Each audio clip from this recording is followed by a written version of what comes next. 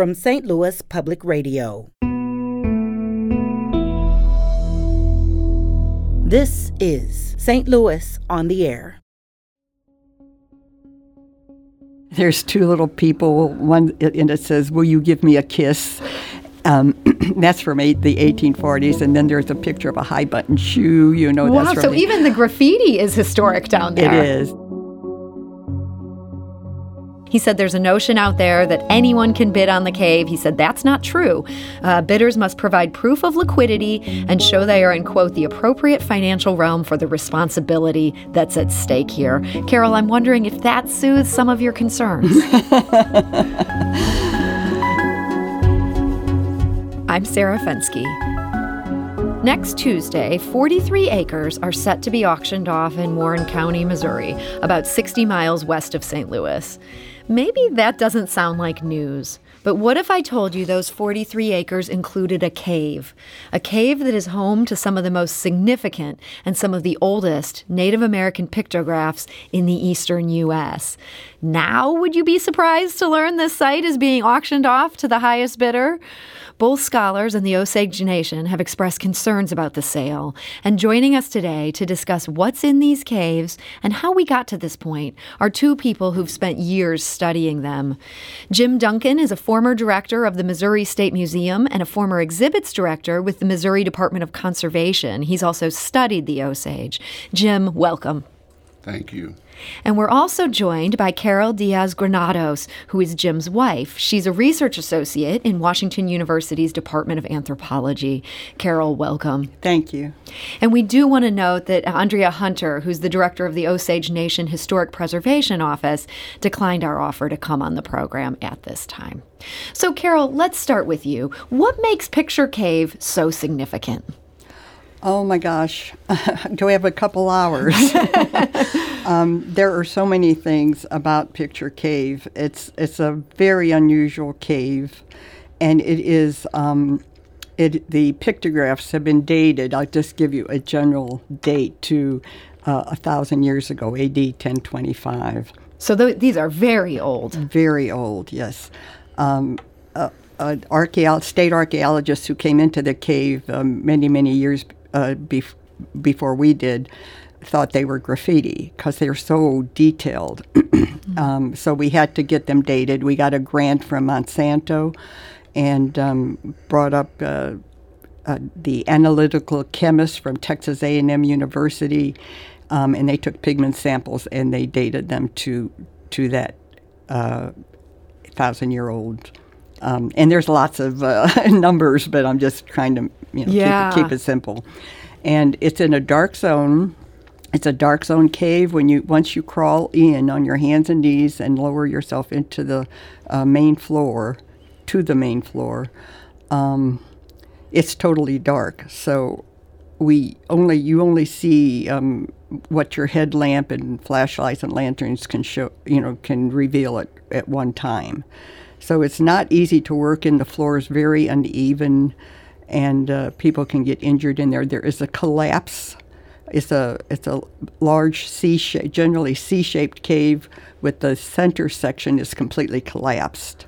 And the pictographs go behind the collapse. So there's more pictographs in there that we've never seen, but it would be very dangerous. It would have to be shored up to see that.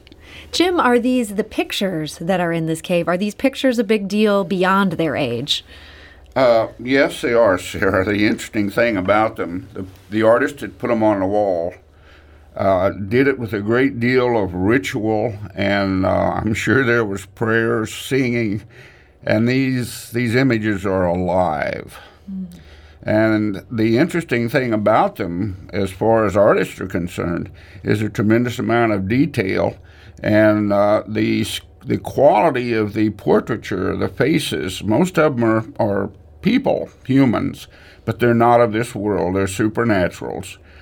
We've fairly well agreed on that. And the portraits of these supernaturals is almost like Daumier's work. They have personalities. The detailing is incredible. It is totally unique. There is no other site like it in the eastern woodlands of North America. So it sounds like some very skilled artistry went into these drawings. One of those artists, at least one of them that did the work, was an incredibly skilled person, and believe it or not, he began an art tradition which carried over into Cahokia, which is a little later than the cave. The cave is actually an earlier shrine than Cahokia, the big mound site. Wow. So, Carol, you described just how hard it is even to get a look at these. I've got to ask, how did you first even become aware of this site? Oh, okay. Well, a couple collectors, avocational archaeologists brought us pictures to show us pictures. They were drawings. They weren't photographs. They were drawings. And they were so incredible and detailed, we didn't take them all that seriously at the time, and thought they were fictitious, or made up, or elaborated on. So we thanked them kindly, and a month or so later, the head professor at Washington University, Pat Watson, she went into the cave. She somehow heard about the cave, but she's a dirt archaeologist. She digs, and she said the floor of the cave was absolutely ransacked over the years, and that there was nothing left in there except the pictures on the wall. And because I was working on my doctoral dissertation on Missouri's petroglyphs and pictographs, she said, "You need to go take a look," and that's what spurred me on to And make can I ask, arrangements. just real quickly, the idea of this having been ransacked just by time and animals, or had people been down there? People, many people had been in the cave. There are dates on the wall going back to the 1840s and 1840s graffiti. Oh, okay. There's two little people, one, and it says, "Will you give me a kiss?" That's from the 1840s, and then there's a picture of a high-button shoe. Wow, that's from so even the graffiti is historic down there. It is, yes. It's an amazing site. It covers hundreds and thousands of years. So Washington University got interested in this. You were able to get down there as a result. This was not a one-time trip. I mean, you have now spent years studying this. Yes. Give us a sense of just how much time you've spent down there. Well, we got permission from the landowner and insisted that he come with us. Now, at the time, it was not gated. Anybody could go in or out. The first time we went into the cave, somebody had pried a image of a wild turkey off the wall. It was lying on the floor of the cave, and as soon as we saw that, Jim and I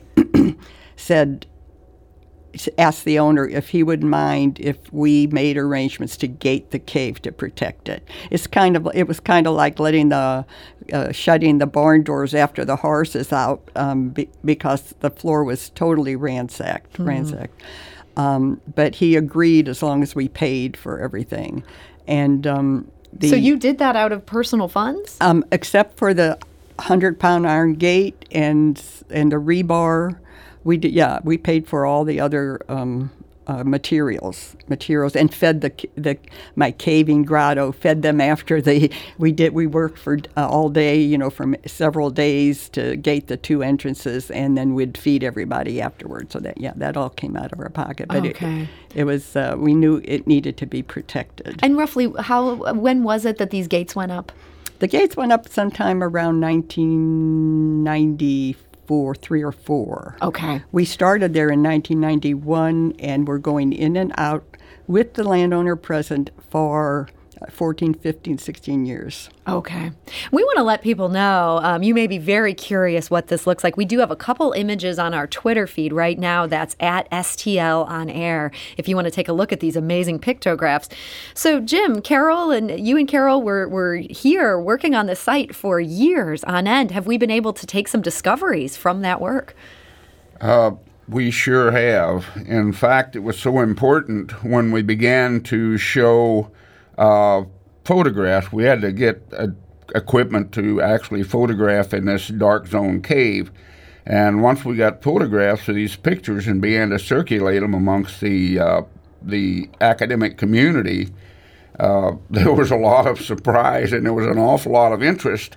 And out of it grew a large symposium And then this iconography workshop that we attend every year, the Linda Sheely series at San Marcos, Texas, Dr. Riley was just absolutely infatuated with everything. He said, this is incredible. There's nothing like it north of the Valley of Mexico. The Olmec and Maya both used caves for cave art, but it was unusual in North America to find that sort of elaborate artwork.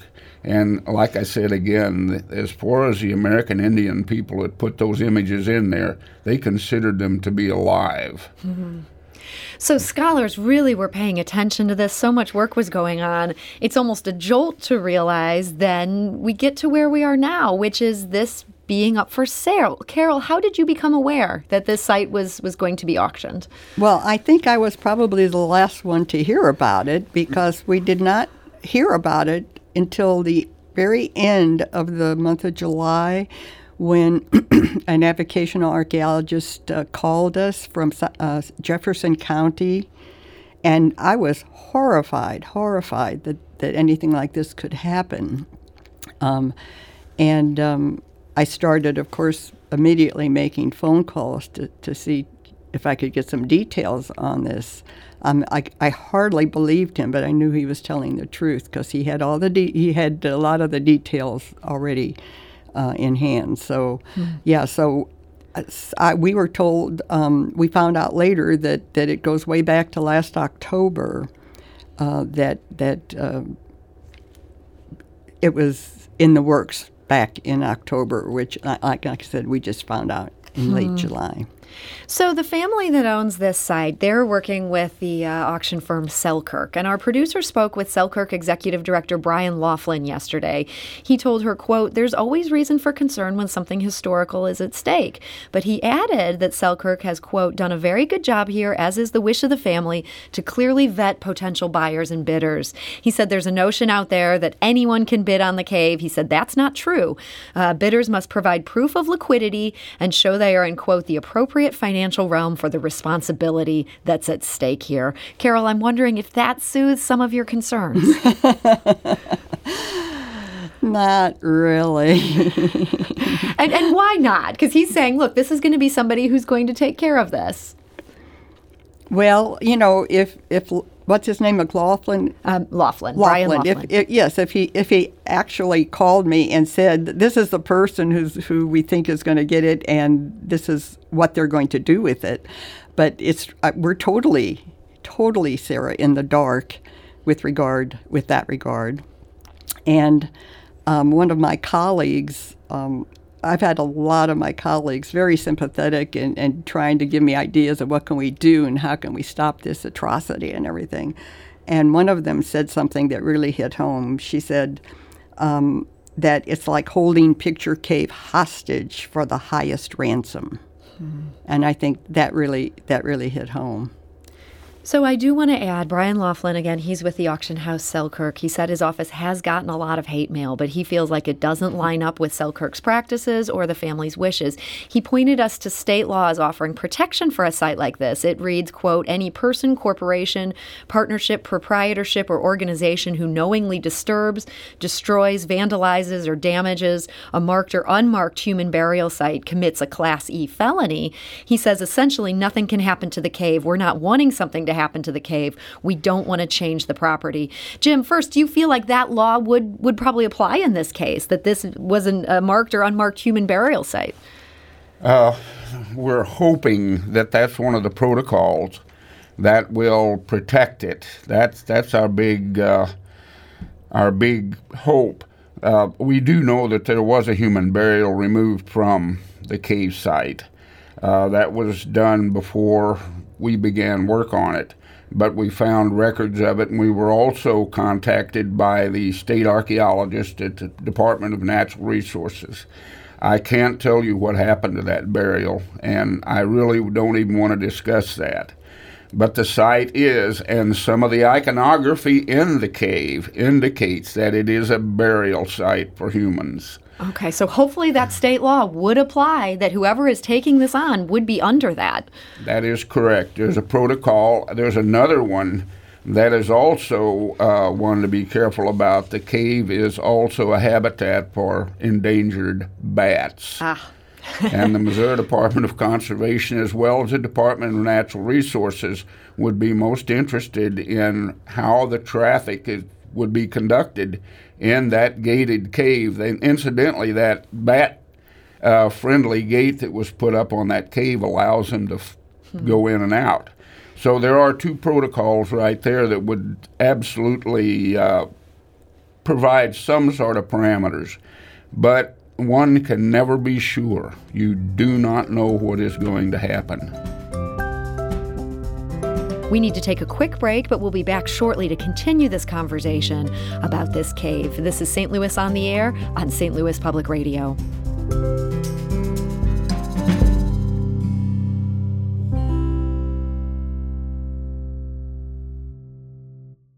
Support comes from the Missouri Forest Products Association. Missouri produces wood pallets, railroad ties, white oak barrels, hardwood floors, and more. Details on the variety of products made in the state are at choosewood.com.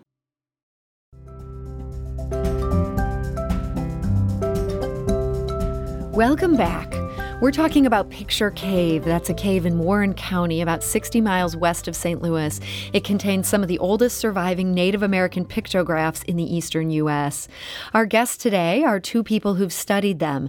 That's Carol Diaz-Granados, a research associate at Washington University's Department of Anthropology, and her husband, Jim Duncan, a former director of the Missouri State Museum and a former exhibits director with the Missouri Department of Conservation.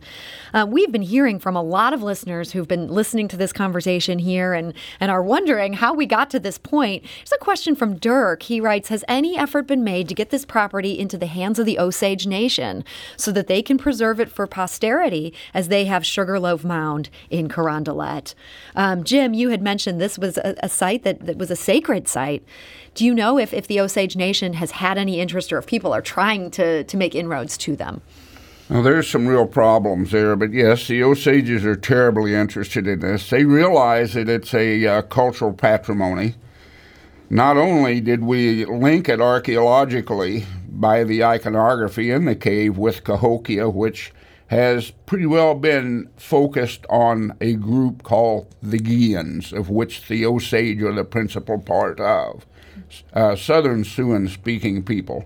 About 1,000 years ago or more, they did the massive mound groups, but the cave actually predates the mounds. Now, the Osage interest is that since it seems to be their patrimony, we found a Jesuit record done in the mid-19th century by a very learned Jesuit priest, and they actually collected the story about the magnificent cave, the wonderful cave.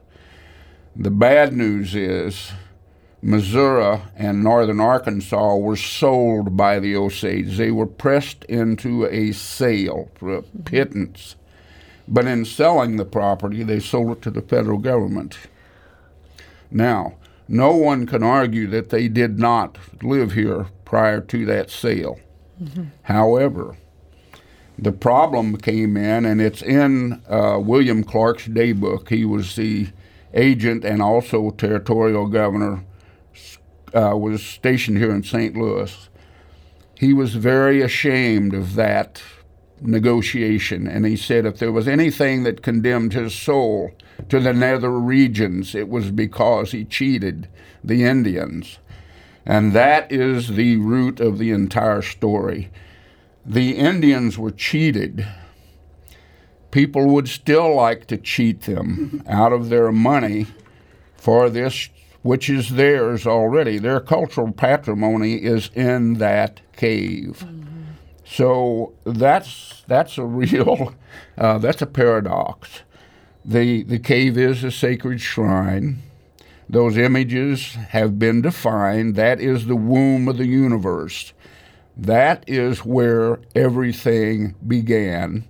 And that is where all of the children of First Woman, Old Woman Who Never Dies, the spirit of this earth, that's where they reside. Mm-hmm. So with that paradox in mind, you can see why the Osage are so terribly interested. But they have to be very, very careful because it makes no difference. Everybody is out to take advantage of them. They have been that way for more than a century. So it's a very, very precarious thing. So your sense is that they are interested or would be interested, but they might not be the person with the highest bid, the ability to bring the most resources to this auction. Exactly.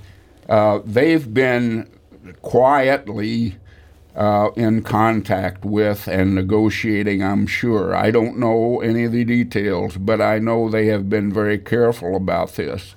The other thing is they don't want any additional information because of the problem of cheating. And the hostage question arises again. So there's a lot of ethics involved in this, more than I want to even talk about. We could spend hours.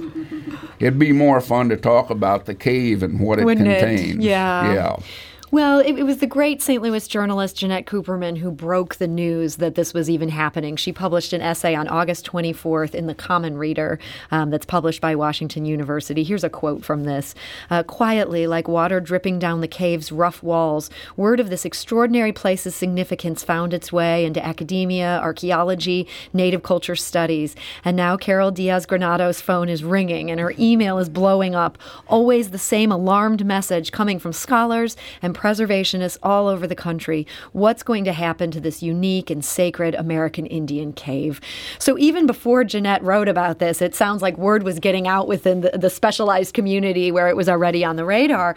Carol, is that leading to any efforts that could provide a good solution here at this auction that, again, is coming up next week?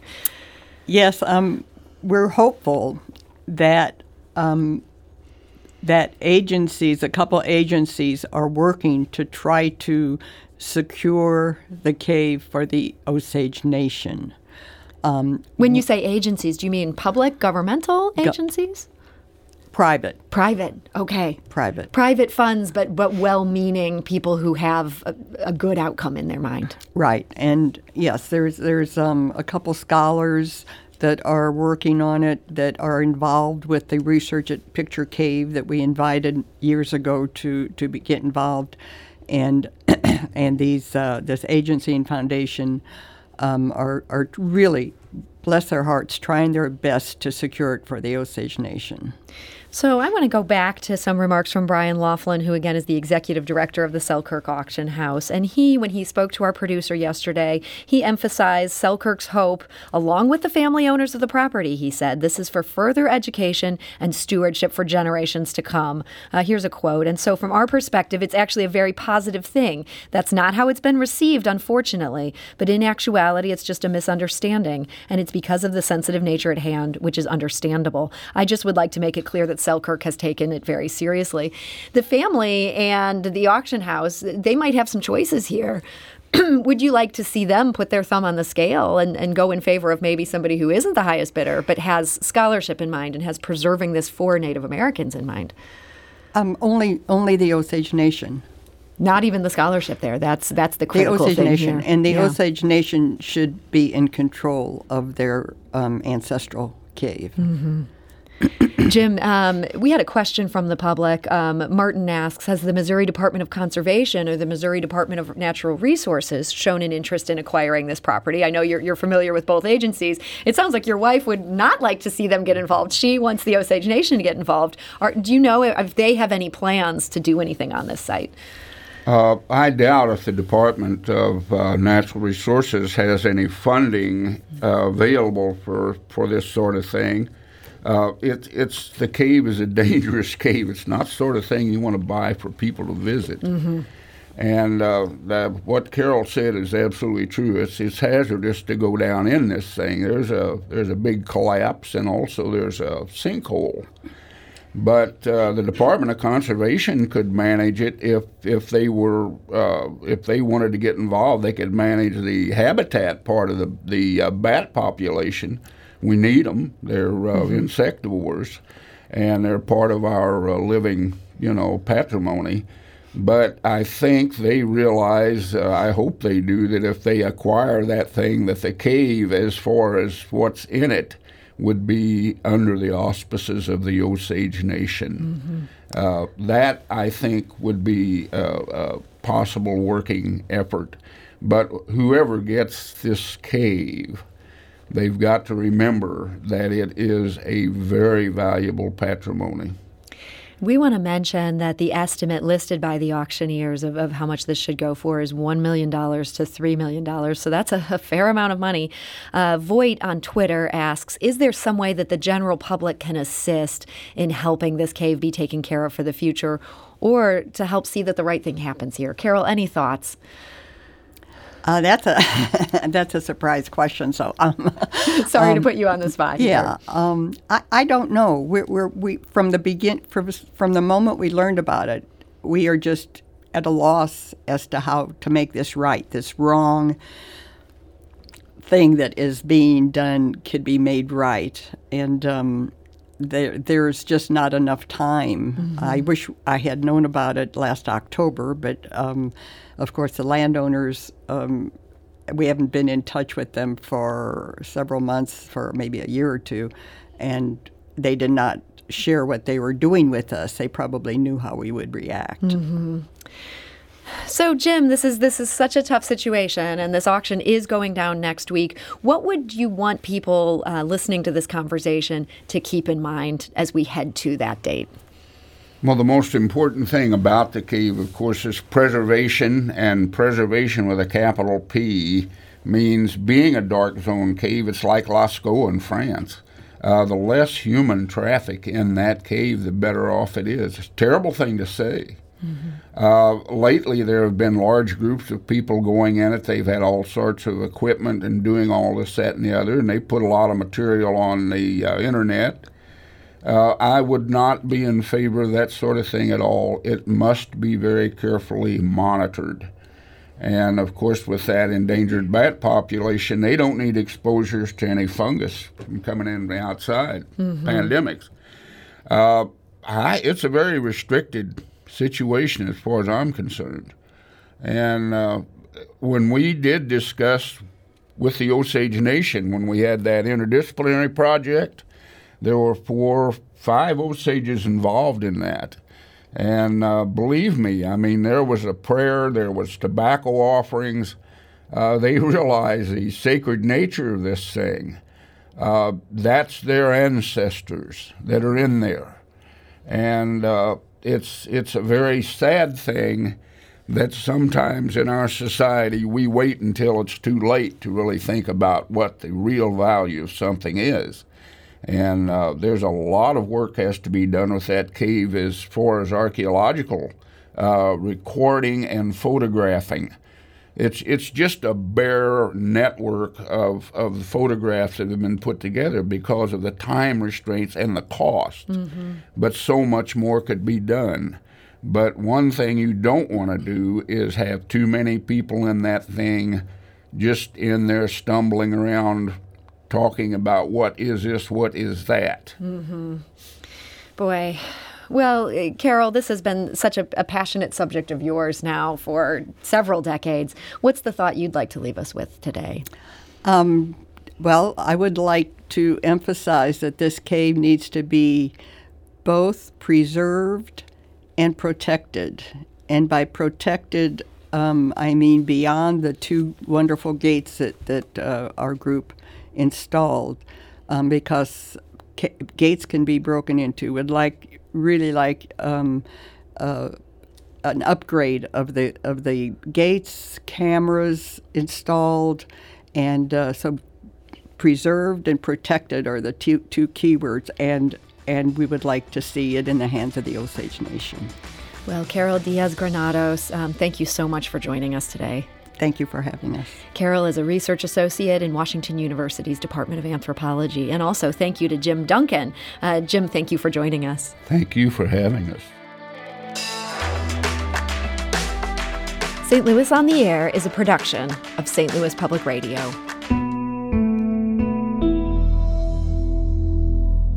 Understanding starts here. If you learned something new from today's episode, consider leaving us a review and rating on Apple Podcasts on the App Store. It's the easiest way to help people discover our show. We appreciate it. Thank you. St. Louis Public Radio is a member-supported service of the University of Missouri St. Louis.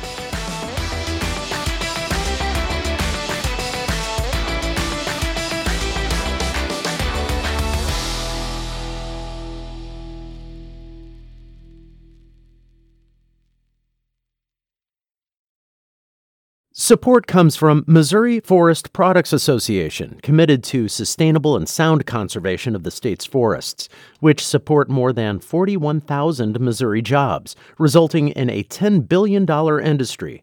ChooseWood.com.